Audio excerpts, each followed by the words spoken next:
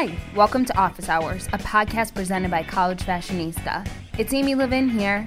This week's episode is with Amy Odell, editor at Cosmopolitan.com. We chatted about how to move up within your organization and the challenges of the media industry. Enjoy our conversation. I'm here with Amy Odell. Great to have you. Thanks for having me. I'm so excited to be here. Yes. What's your current title? I am the editor of Cosmopolitan.com, which includes basically all of Cosmo but the print magazine. Okay. And I also oversee Redbook's website, which is redbookmag.com. Interesting. Okay.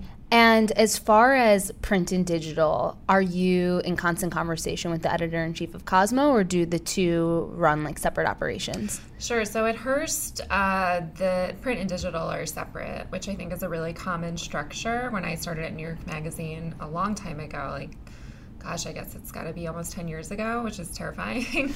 Print and digital were totally separate. So at Hearst, there's a separate print and digital structure, but that said, we do work together on packages and content, and so we are talking to each other, and people on my team are talking to people on the print team all the time. Right. And if there's a cover story in print, I'm assuming you guys pull some extension on digital for that. Yeah, we put everything in the magazine online that we can. Yeah. And with cover stories, which for Cosmo is always a celebrity, obviously. You guys get the best people. We'll do a video and, any sort of help coordinate any extra promotion that we can, with the star. So, Miley Cyrus is on the September issue.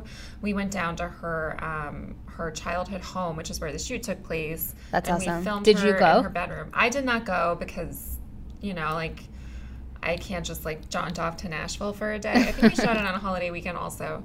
But we sent two people down there to do the video shoot. So they went down for the day, filmed her in her childhood bedroom. And then we got this, a really cute video. And you can find it on Cosmopolitan.com and on our social channels. And Miley shared it too, so you can check her Facebook page. But it's just a really cute video of her in her home, reading her journals. That's awesome. And especially I feel like she's rebranding herself. I'm really feeling what she's doing. Same. Can I just say? Me too. I think she is a genius. I'm into it. I love her new music. I'm so excited for her album to come out. I've listened to Malibu on repeat a ridiculous amount of times, embarrassing amount of times. Yeah, same. And her new song just came out. I haven't heard it yet. Oh my God, it's so good. And the video is so good too. You should watch it. Okay. It's an interesting fashion feel and moment. No, I like everything. I like her beauty that she's doing. I'm digging it for sure. So Miley is obviously much younger than I feel like your guys' core reader. Correct me if I'm wrong. No. She's not. No. So you guys go younger. Because I feel like with Cosmo, what always intrigues me is that you guys will feature Miley and then you'll feature a Madonna. Mm-hmm. And how do you guys think about that process of catering to such a wide range? I can speak to the website because I don't oversee the print Sure. magazine. But, on the website, we feature so many people. Issa Rae, we featured recently. We featured Nelly Furtado. I'm trying to think of our recent celebrity interviews that we've done. SZA, I think I'm pronouncing her name correctly. That's a SCA. Yeah. Pronounce it SZA. Yeah. We interviewed her. So, we're interviewing celebrities all the time. And it can range from their age. Yeah, our readers are, we broadly see them as millennials, so 18 to 34. We have a lot of college students reading Cosmo. We also have a lot of high schoolers reading Cosmo on Snapchat. Interesting. And we also have a lot of moms. So right. That's a broad range. It's a broad range, but it's just sort of young womanhood in general. And though we do cover childbirth and motherhood, we don't go too far beyond babies. Yeah. So we don't really talk about raising a 7-year-old. We'll talk about giving birth and then what to do with a newborn. Right. And that's where our audience sort of drops off for us. That makes sense. But if you look at, Madonna is such an unprecedented superstar. Everybody knows Madonna. Yeah. And even if you weren't a fan of hers, in the peak of her heyday, you know her songs because they're being played at your friends' weddings. Yeah. There's respect for her no matter what age you're at. Yes, absolutely. I think that's I feel like that's what makes you guys unique. For us, we're just so hyper-focused on college students, so we're in this 18 to 22-year-old bubble. Mm-hmm. But it's so fun for you that you get to kind of work with a broad range of really incredible women and expose their stories at all different phases of their life. Yeah. Which is really cool. Yeah. What is the most challenging part of your role? That is a great question. I mean, I manage about 40 people, I would say, as a digital team. Wow. Direct reports? Not direct reports, but that's who I'm responsible for, and that's a huge challenge. Yeah. And you kind of don't really know what it's going to be like until you do it. And I love doing it because I think one of the most rewarding things about being a manager is nurturing young talent and seeing them succeed. And, you know, like getting to promote people and seeing people reach their full potential. But, you know, I think one of the difficult things about managing is that you can't keep everybody happy all the time, even though you'll really want to. Yeah. So there's that. And then there's also just like the nature of running like an internet news brand. It's really hard because you have to keep up all the time with what's going on across sort of every subject and come up with unique ways to cover it for your audience. Because there's so much that anybody could read or watch on any given day. So you have to think, how are you going to break through? Right. And I mean, that's the really fun thing to think about as an editor, but it's also challenging just to keep on top of everything all the time across all of the different platforms that we're on. Yeah. It's like every day you need to be a creative genius. Mm-hmm. For sure. What are qualities in your young talent that really stand out to you? Young meaning like interns or? No, like your employees who are right out of college and it's their first job. And, you know, our students who graduate are always looking for ways to, you know, prove themselves and show that they're a value add to the organization. Mm-hmm. You know, I'm really impressed with people who do more than the role says that it is, you know, because there's going to be a job description for your role. And then I think everybody wants people, especially in media, which is a very competitive industry, to do more than that. So, you know, one example of that is, let's say you're responsible for posting videos to our social feeds. You could just do that, or you could say, like, hey, would it be helpful for you if I generated a report every week or every month or whatever about how our videos are doing so that you know, because I'm looking at it all day, every day, but you're really busy and you're not going to have time to look all day, every day. So yeah. I want to find a way to make it easier for you to know. So those are the things that really impress me in entry-level people, which an entry-level job in media is an assistant role. Right. And I think that a lot of people don't learn how to manage up. And people who are good at managing up are very, very rare, actually at all levels, I think. And it's a really important skill. And if you learn it early, I think that you can accelerate probably faster in your career than people who don't know how to do that. Yeah, that's really good advice. That's really, really good advice. And I think, like what you said is something that I notice in my team is that sometimes they're doing something every day and they don't realize that, like, that's not also kind of on my radar, and to present it in a really digestible way to help improve the organization and be more efficient for, like, your manager's time is just so helpful.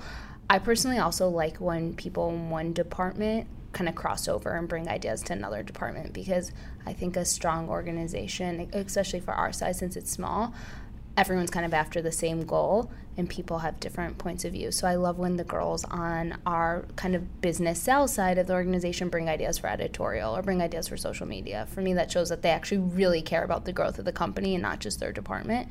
I think that's kind of just a good takeaway for whatever you're doing. Like, don't be afraid to kind of cross that line and share your ideas, because everyone, you know, needs new ideas and every company needs to grow. So I feel like there's no harm there. And what about once you're in your entry-level position, how do you advise asking for a promotion or kind of moving up the ladder? Because I think that's something that our young audience is a little afraid to do. Really? Yeah. Interesting to hear you say that, because I find that people ask for promotions early and often. Really? And I don't know that that's necessarily a bad thing, but I do hear a lot of people complaining about how young people think they should be promoted all the time, think they should get raises all the time, and perhaps don't have a lot of self-awareness about their true value in the company. Self-awareness is key in there. Self-awareness is really important because I think another thing that this generation, I'm a millennial, but I think that's something that our generation is fighting is stereotype. So you kind of have to manage against your stereotype. Everyone thinks that we're entitled and lazy and narcissistic and don't work hard. And I think that we have to really work to combat that perception. And I think that if you're going to ask for a raise and a promotion, it's a good idea to do check-ins with your manager once a year. Hopefully the company you end up at will have some sort of, like yearly review or yearly evaluation process. But you should check in with your manager once a year, or really more often than that. Like a feedback loop is really important. Yeah. And, going back to like what young people can do to stand out in their jobs, like be good at taking feedback. In media, like I've had so much, like I've had so many nasty things said about me and to me about my work.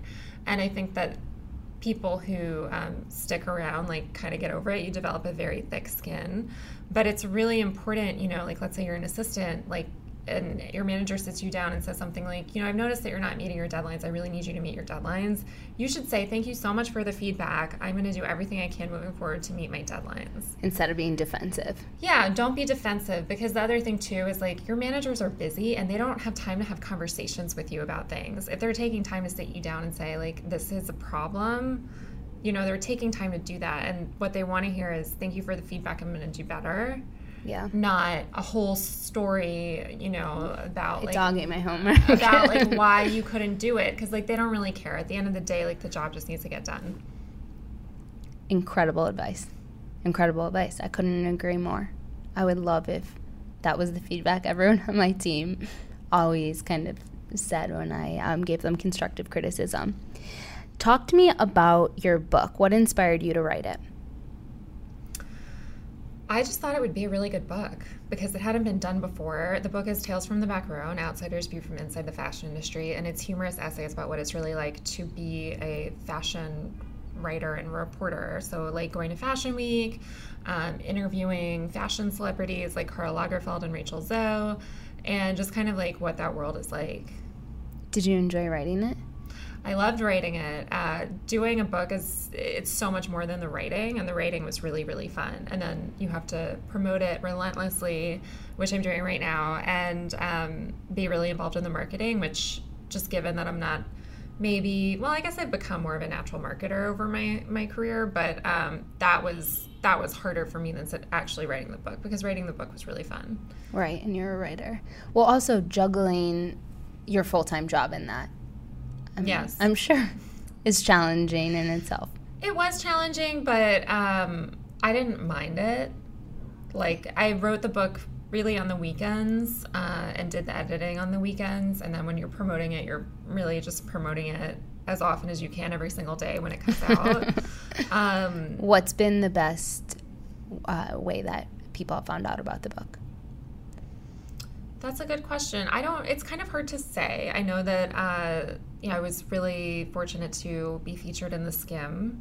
That's a really, really powerful newsletter. Yeah, I'm sure a lot of podcast listeners subscribe to The Skim. I subscribe to The Skim. I've subscribed to it for many years, or for as long as it's been around. I guess it hasn't been that long. Yeah, Danielle and Carly are super smart girls. Yeah, they're amazing. So they featured it. I was really thankful for that.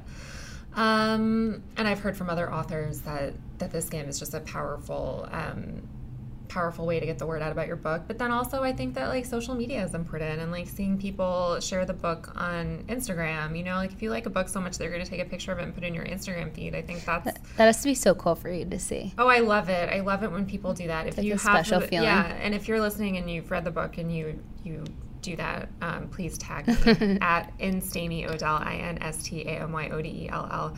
Yeah, I love seeing that. And then it's also a good way for me to get feedback about the book, or or just like kind of engage in a little conversation and, you know, with someone who bought the book who I wouldn't otherwise get to connect with. So that's really flattering. I love that. Yeah, I'm sure that is a very special feeling. All right, we're going to switch gears, and I have a couple questions from students who are a part of our community. The first one is from Jordan Shiley, and she goes to James Madison University. And the question is, if you could swap closets with anyone, dead or alive, who would it be and why? I would swap closets with someone who had a capsule wardrobe because I hate thinking about what I'm wearing every day. Good answer. I've gotten lately very into this uniform, and I'm so happy with it. Today is atypical, but I agree. It's like I don't want to think about that in the morning. I want to just go. You have enough decisions to make at some point, and you're just like, I don't want to decide this. Totally. And in college, it was a different pleasure because that was like a part of the day, right? Like, what am I wearing to class, or what am I wearing going out? But to your point, there's just too many decisions. That's one I don't want to make. The next question is from Emily Guzman from University of Iowa. And her question is, as a very successful Cosmo editor, what is your strategy for creating content for readers, and how have you used Instagram for brand building? I guess now, you know, to go back to something I was saying earlier, we're funneling our content into so many different distribution channels. So there's Snapchat Discover, there's all of our social platforms. We have 6 Facebook pages. We have Instagram, as the reader mentioned. Emily is her name? Yes. As Emily mentioned. We have YouTube, we have Facebook videos, we have YouTube videos, we have Pinterest, Twitter, the website, and it's kind of like what's happening is the website is still really important, but it's like no longer the primary distribution channel for your content. So you have to think so much about where your content is appearing, and I think that that's a thing that we're really working on as an organization is how do we optimize our content for all of these distribution platforms. And then also, like, you have to know your audience on all of the different platforms because it can be a little bit different. Even though we're broadly reaching young women, you know, on Snapchat, I'm more likely to be reaching a teenager than I am on Facebook. So those are all things that we take into account. And using Instagram for brand building, I mean, Instagram is kind of like the visual identity of your brand. So it's incredibly, incredibly important. And, you know, we're fortunate to work with a lot of sponsors on Instagram. And so we want to make it an environment that feels really beautiful, but also like relatable to our audience, because Cosmo is a fashion brand and it is a beauty brand, but it's also something that people really easily relate to. So turning that into a visual identity is really what Instagram is for us. And then we also, because I really pride Cosmo on having developed a really funny, smart, pithy voice, and we make our own memes and we put those on Instagram as well. Yeah, I feel like your guys' feed is humorous and it's fun, which I appreciate. Mm-hmm. And the last question is from Jada Brinkley at University of North Texas. Her question is, in your journey of becoming an editor at Cosmo, what moment would you say has defined you the most for the position you're in right now? Oh, that is such a good question. I'm also from Texas, so shout out to Texas. There's probably so many. Sure. You know, I've been really lucky in my career to have worked with amazing people at amazing publications kind of every step of the way. Even my first job, which was kind of a joke and ridiculous, and I talk about it in my book, I was fired because it was like this crazy startup, and it was just sort of like not a great situation, but there were awesome people working there who I'm still friends with to this day. You know, then I went to New York Magazine, which like is run by Adam Moss, who is a total genius. The website is run by Ben Williams, who's also great. And at BuzzFeed, like Jonah Peretti is sort of like a genius also, and they did a great job there building out their news organization, which I was a part of. And Troy Young is the person who brought me to Hearst. He's the president of digital. Hearst is Cosmo's parent company. And he is he's a visionary, and he did so much to improve the websites at Hearst, and also he created an environment where people like me could go and thrive and do their best work. And so I'm thankful to have worked at all of those organizations and for all of those people. And the thing that I would say about that is, like, it's not like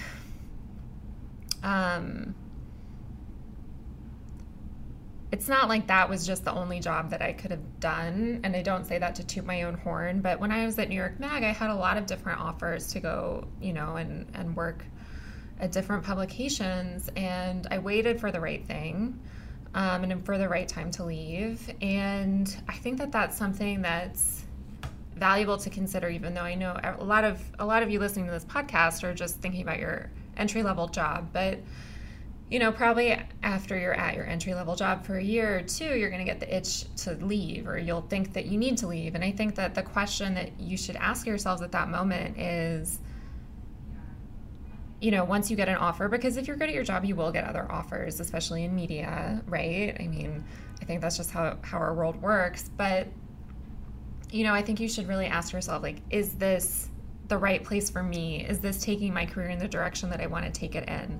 I think that a lot of us don't get into media because of money. So it seems short-sighted to just take jobs for money, you know, if you're not really struggling, if you don't like really need a raise that another job might offer you. Like, I just think people should really think about, like, where they're going, because the brands you work at matter and the jobs that you do matter. And it's, you know, like, you could go into, like, let's say you're working in editorial and a job comes your way for marketing. It's like, do you really want to do marketing? Like, if you don't, then don't take that job. Right. You know, so I think that that's, like, being methodical about your career and thinking about where you want to end up and, like, what is this job going to do for me, I think is really important. And I was really careful in the decisions that I made along the way about that throughout my career. I think that's smart. And to add to that, I don't think that you need to say, oh, I've been here for 2 years, I need to leave. I think it's, have I learned everything I can possibly learn from this organization? Have I moved up the absolute most I can move up? And if the answer is yes, fine, a good time to look around. But I do think that we're all guilty, our generation, of jumping too much. And chances are when you jump, the same issues and frustrations that you have at your current job are going to be repeated at the other organization. So I think really make sure you max yourself out. Yeah, I think that's great advice. Before you move over. Also, too, if you don't want the job of the person above you, then you should probably leave, too. Right. Once you've learned everything that you can learn. Right. But, yeah, and I would also caution people against jumping around a lot because, well, when you're interning, it's sort of really fun because you can do one semester, one semester one place, one semester another place. That's the time to jump. Yeah, that's great. But although I will say that I love having interns come back who do a good job for us, and those are the ones I'm most likely to hire. But when you are working, you have to be careful about jumping around every year, every 2 years, because when I see resumes for people who jumped around all the time, I'm never sure that they're going to stay, and I've taken chances on those people before, and they don't stay. Same. Yeah. You think it'll be different with your organization, but chances are it's not. Yeah, or you think they're really great, and you're willing to take the chance, but they usually don't. Yeah. It's good to stay. You know, my husband does something very different from me. He has an MBA, and he works in business, and people in his world tend to really stay for a lot longer than people in media. Like 5 years is like a good minimum in his world. And, you know, I just think that it's fine to stay somewhere for a long time. Yeah, I agree. I've been doing College Fashionista now for 8 years, which is so crazy. And obviously I'm in a different position, but I learn something new every day. And I think, you know, my team does as well. So while we might not be like our parents who have these 25-year careers at one organization, I do think there's value in being there for more than 1 year. 100%. Awesome. Well, thank you so much for chatting with us on this Monday. And we'll stay in touch. Thanks. Yeah, thank you. Thanks for joining us on this week's episode of CF Office Hours. We're taking a break for the month of September, and we'll be back with a new and improved show in October. Stay tuned. Bye.